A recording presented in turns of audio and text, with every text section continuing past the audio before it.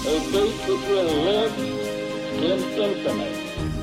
We hold these truths to be self-evident. That all men are created equal. War has at all times called for the fortitude of women. I regard myself as a soldier, though a soldier of peace.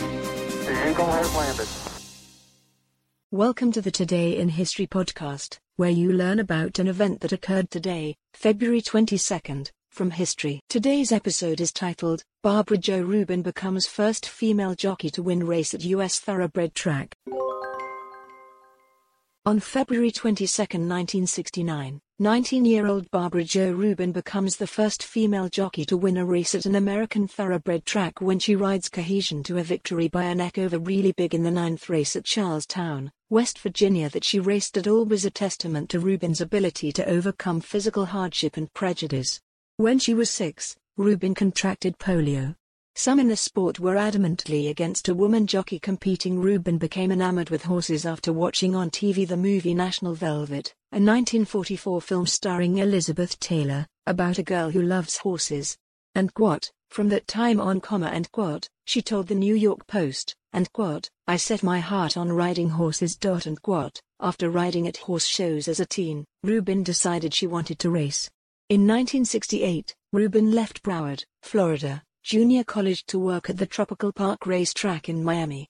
While galloping horses in New England that summer, Rubin met Brian Webb, a trainer who became her mentor. With Webb's encouragement, Rubin applied for a jockey's license. In January 1969, she was supposed to ride a Webb-trained horse named Stoneland at Tropical Park for her debut. But after male jockeys threatened to boycott the track if Rubin raced, she withdrew. The breaking point for her came when a brick was thrown through the window of a trailer that served as Rubin's changing room. Rubin wasn't deterred to give up racing, so she competed in the Bahamas. In her first race on Nassau's hobby horse track, she rode Flyaway to a 3-length victory. Rubin was offered a spot in the 1969 Kentucky Derby, but the horse she was scheduled to ride, Picnic Fair, was scratched. Rubin retired from horse racing in 1970 at 20. And quote, I want to come back in the worst way, end quote, she told reporters, and quote, but my legs are giving me an awful lot of trouble. End quote.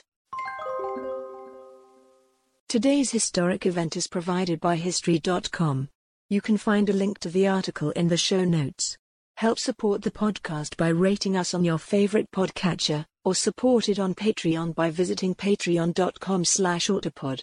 Thanks, and tune in tomorrow for an all-new episode of Today in History.